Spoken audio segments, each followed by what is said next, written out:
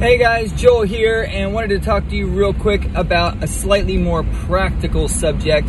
We'll try and keep these somewhat balanced between some of the motivation and philosophy, and then some of the practical stuff. So today, I wanted to chat with you a little bit about water and kind of my thoughts on water storage, all that kind of stuff. So I hear a lot of people talking about having a big store of water, you know, getting some 500 or a couple of 250 gallon water storage containers and having water in them. And if you live in a place where water is difficult to come by, then having some kind of a cistern or a cistern type of setup, a water catchment on your property in your home can be really important. But if you think that you're going to take a water hose and draw water out of the ground and fill up 500 gallons worth of storage water, and that's going to last you very long, you're probably going to be really mistaken. So here's my recommendation. While I'm not saying don't have water catchment and water storage, those things can be really useful. In my opinion, it's far more useful to have the ability to quickly filter water that you can use. So here's what I like to do. I like to have a couple of the paper water filters, the pump kind of water filters that you use in backpacks and things like that. The paper ones are nice because they're lightweight and they're fairly effective. Also, I like to have a couple of the ceramic ones that I put in a vehicle kind of a kit, right? So that you can, if you're in a vehicle and you see water, you can stop and you can filter your water using that water filter and produce good water. So in both of those situations, you want some kind of a container to put your water in. So obviously for backpacks, something like Nalgene bottles, canteens, something that'll hold 1 or 2 quarts of water, and having the ability to carry up to like 5 quarts of water in a backpack, up to like 5 to 10 gallons of water in a vehicle, right? So I like to get those, there's different colors, but kind of the military version of the 5-gallon water containers. They look a lot like the fuel containers, but they're typically plastic.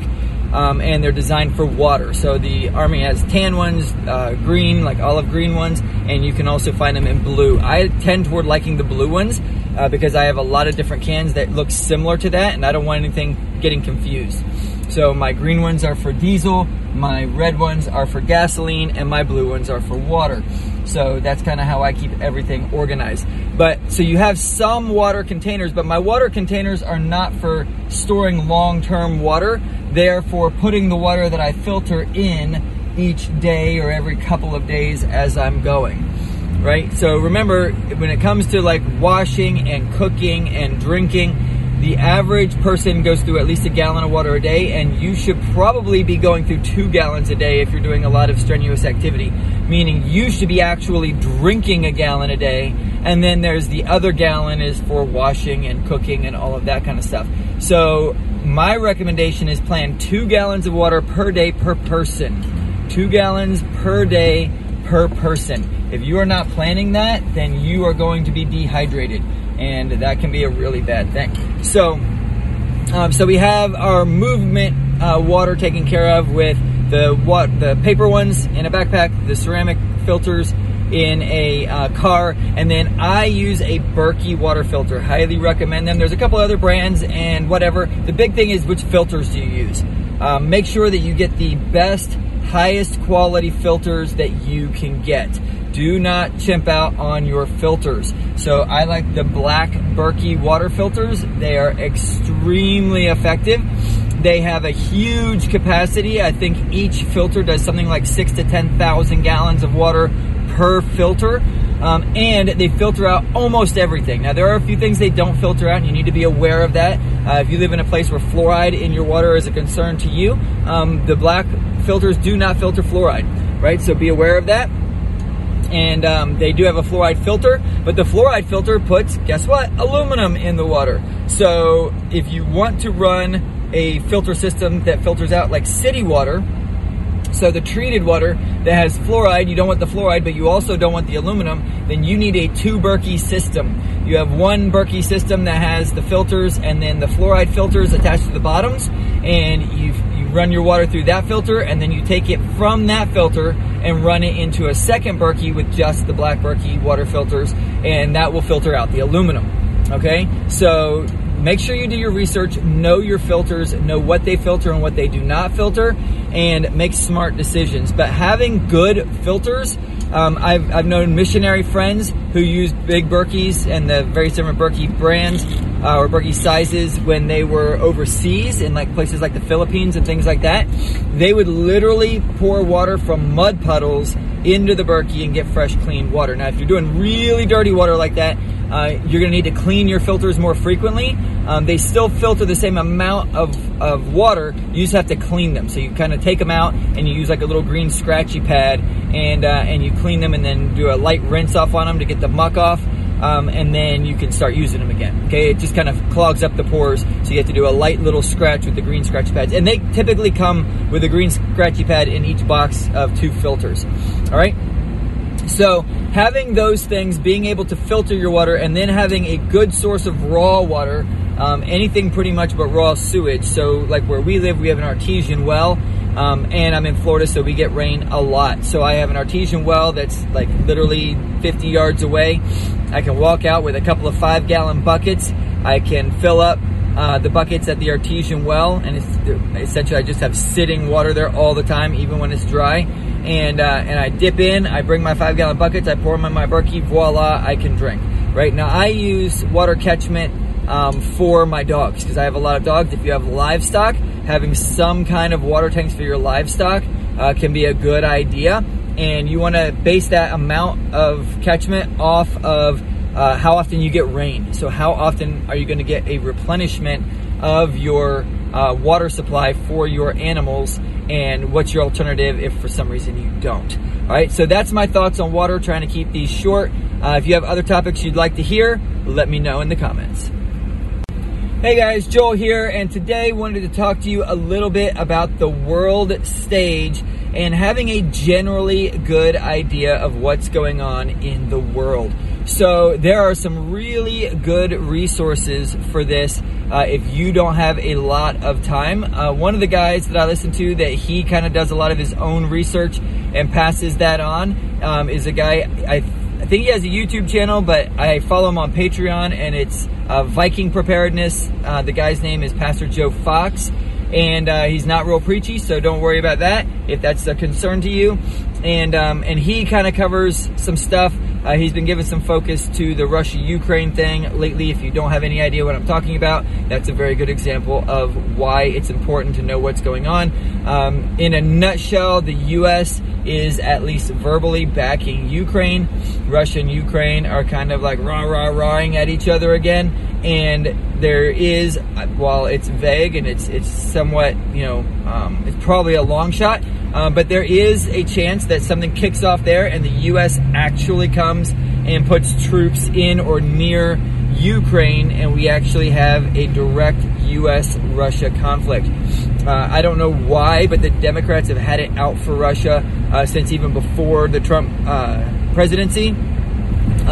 So who knows what will happen there, but it's a possibility, right? And we need to be familiar with that. One of the things Pastor Joe Fox highly recommends, and I have taken that advice, is you need a world map, and you need to be generally familiar or able to quickly become familiar with what certain places in the world look like and where certain strategic places in the world are. So seas, oceans, port capabilities, straits and limitations in supply chains, and then where are certain of these nations. So when people say, hey, this is going on, or you hear in the news that such and such is happening in this part of the world, you can go and look on a map and go, oh, okay, I can see what's going on there. Ukraine, for some reason, I thought Ukraine was on the eastern side of Russia. It's not. It's on the western side of Russia, basically right up against Europe. So if Russia goes into Ukraine and there's a big conflict there, some of the surrounding nations around Ukraine may feel obligated to get involved in that. And some of those nations are or might be NATO nations, which the U.S. is part of NATO, and we have an agreement to help each other out. So see how that can quickly cascade into being an actual situation, right? And some, not all, the vast majority of your preps should just be basic generalized preps for things like hurricanes, tornadoes, earthquakes, and general unrest. Things like, oh, I don't know, a fake pandemic that they shut the whole country down for and nobody gets to work for 6 weeks to 6 months. or even a year. I know some of you guys, depending on where you live, are still in lockdown. Move to a place that's not stupid and you won't have that problem like Florida here. But there are, lots of different things, whether it's political, whether it is, actual real world situations that can cause problems. But just being generally aware of the world stage is a really good idea. So I will put in the show notes here. It's not actually a show, so it's just be in the comments of this post. I will put 2 references because I can't think of the exact names and I don't want to butcher them. But one is basically they recommend that you do what they call an area study, being familiar with your immediate area, and then they have like a daily or a weekly update that gives kind of a quick snapshot of the world and any kind of hotspots and things like that going on. And then another one is a little bit more politically based on the conservative side, but they have a one that they get way more into the weeds because based on this guy's experience, a lot of times people have no idea how things like, the batteries that go in the electric cars that we use are made in these countries, and how does this shortage in this place in Africa affect this shortage in this place in China affect how we get our electric cars, for instance, right? And how that affects markets, how that affects a lot of other things. So he gets into a lot of that. He's very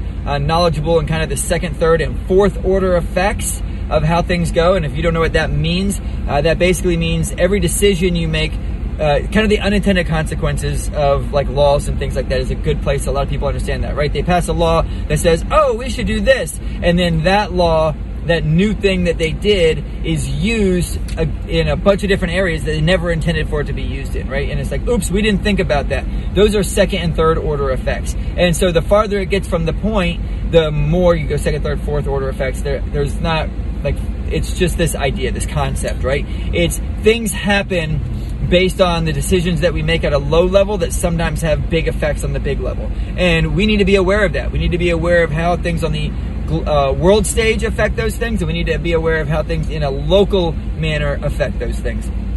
Generally, the farther you get from a localized problem, the less it's recognized and noticeable, right? And that's generally a good thing, but it's still a good idea to be aware. So I would encourage you, be aware, have the ability to quickly become aware of world events, and do not obsess about it. I don't like obsessing about things that are far away and probably not going to happen, but it's a good idea to have a general awareness and a general idea so that you can kind of forecast and foresee things coming a little bit farther away than your average person.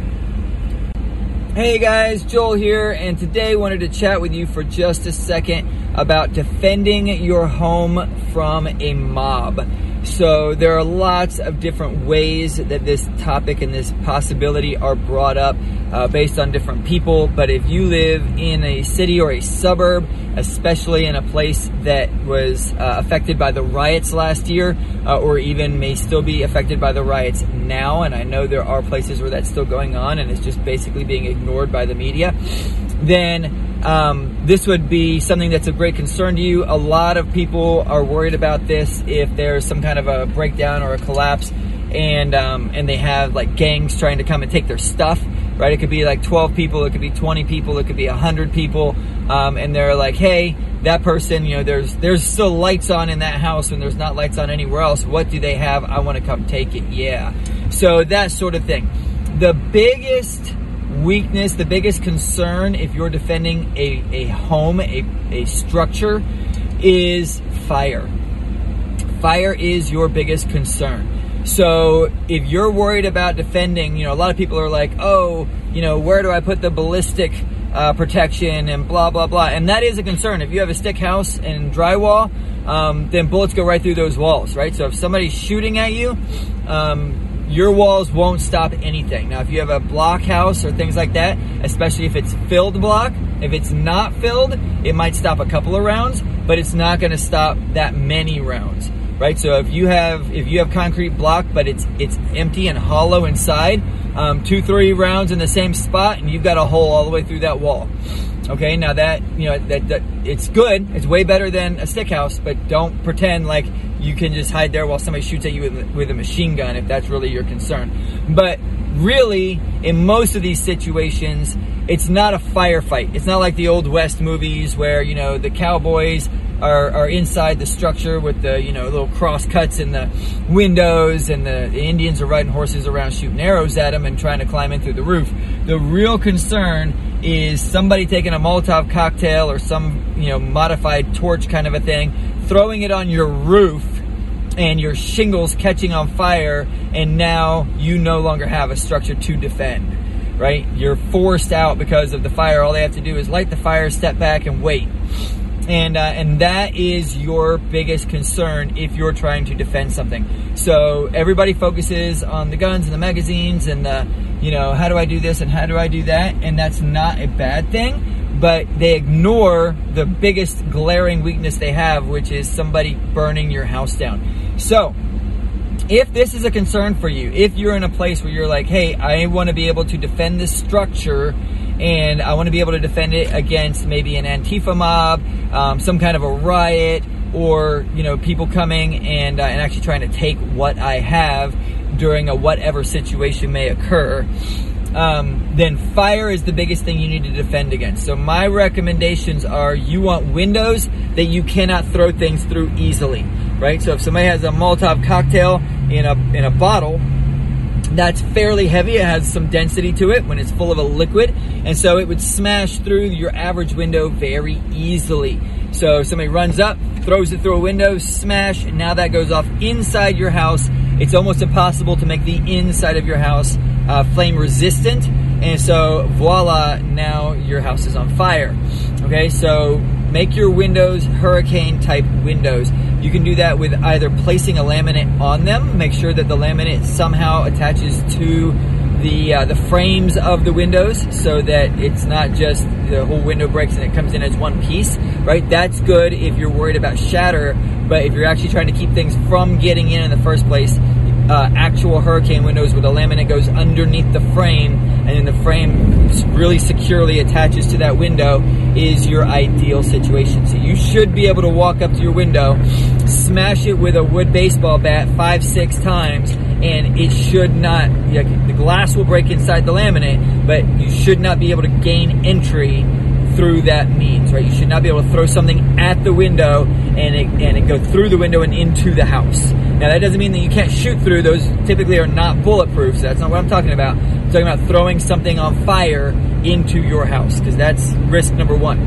Then you need to have a roof that is fire resistant, which means no shingles. If you have shingles or any kind of like tar paper rubberized roofing that will catch fire, then you are at high risk for something being thrown on your roof.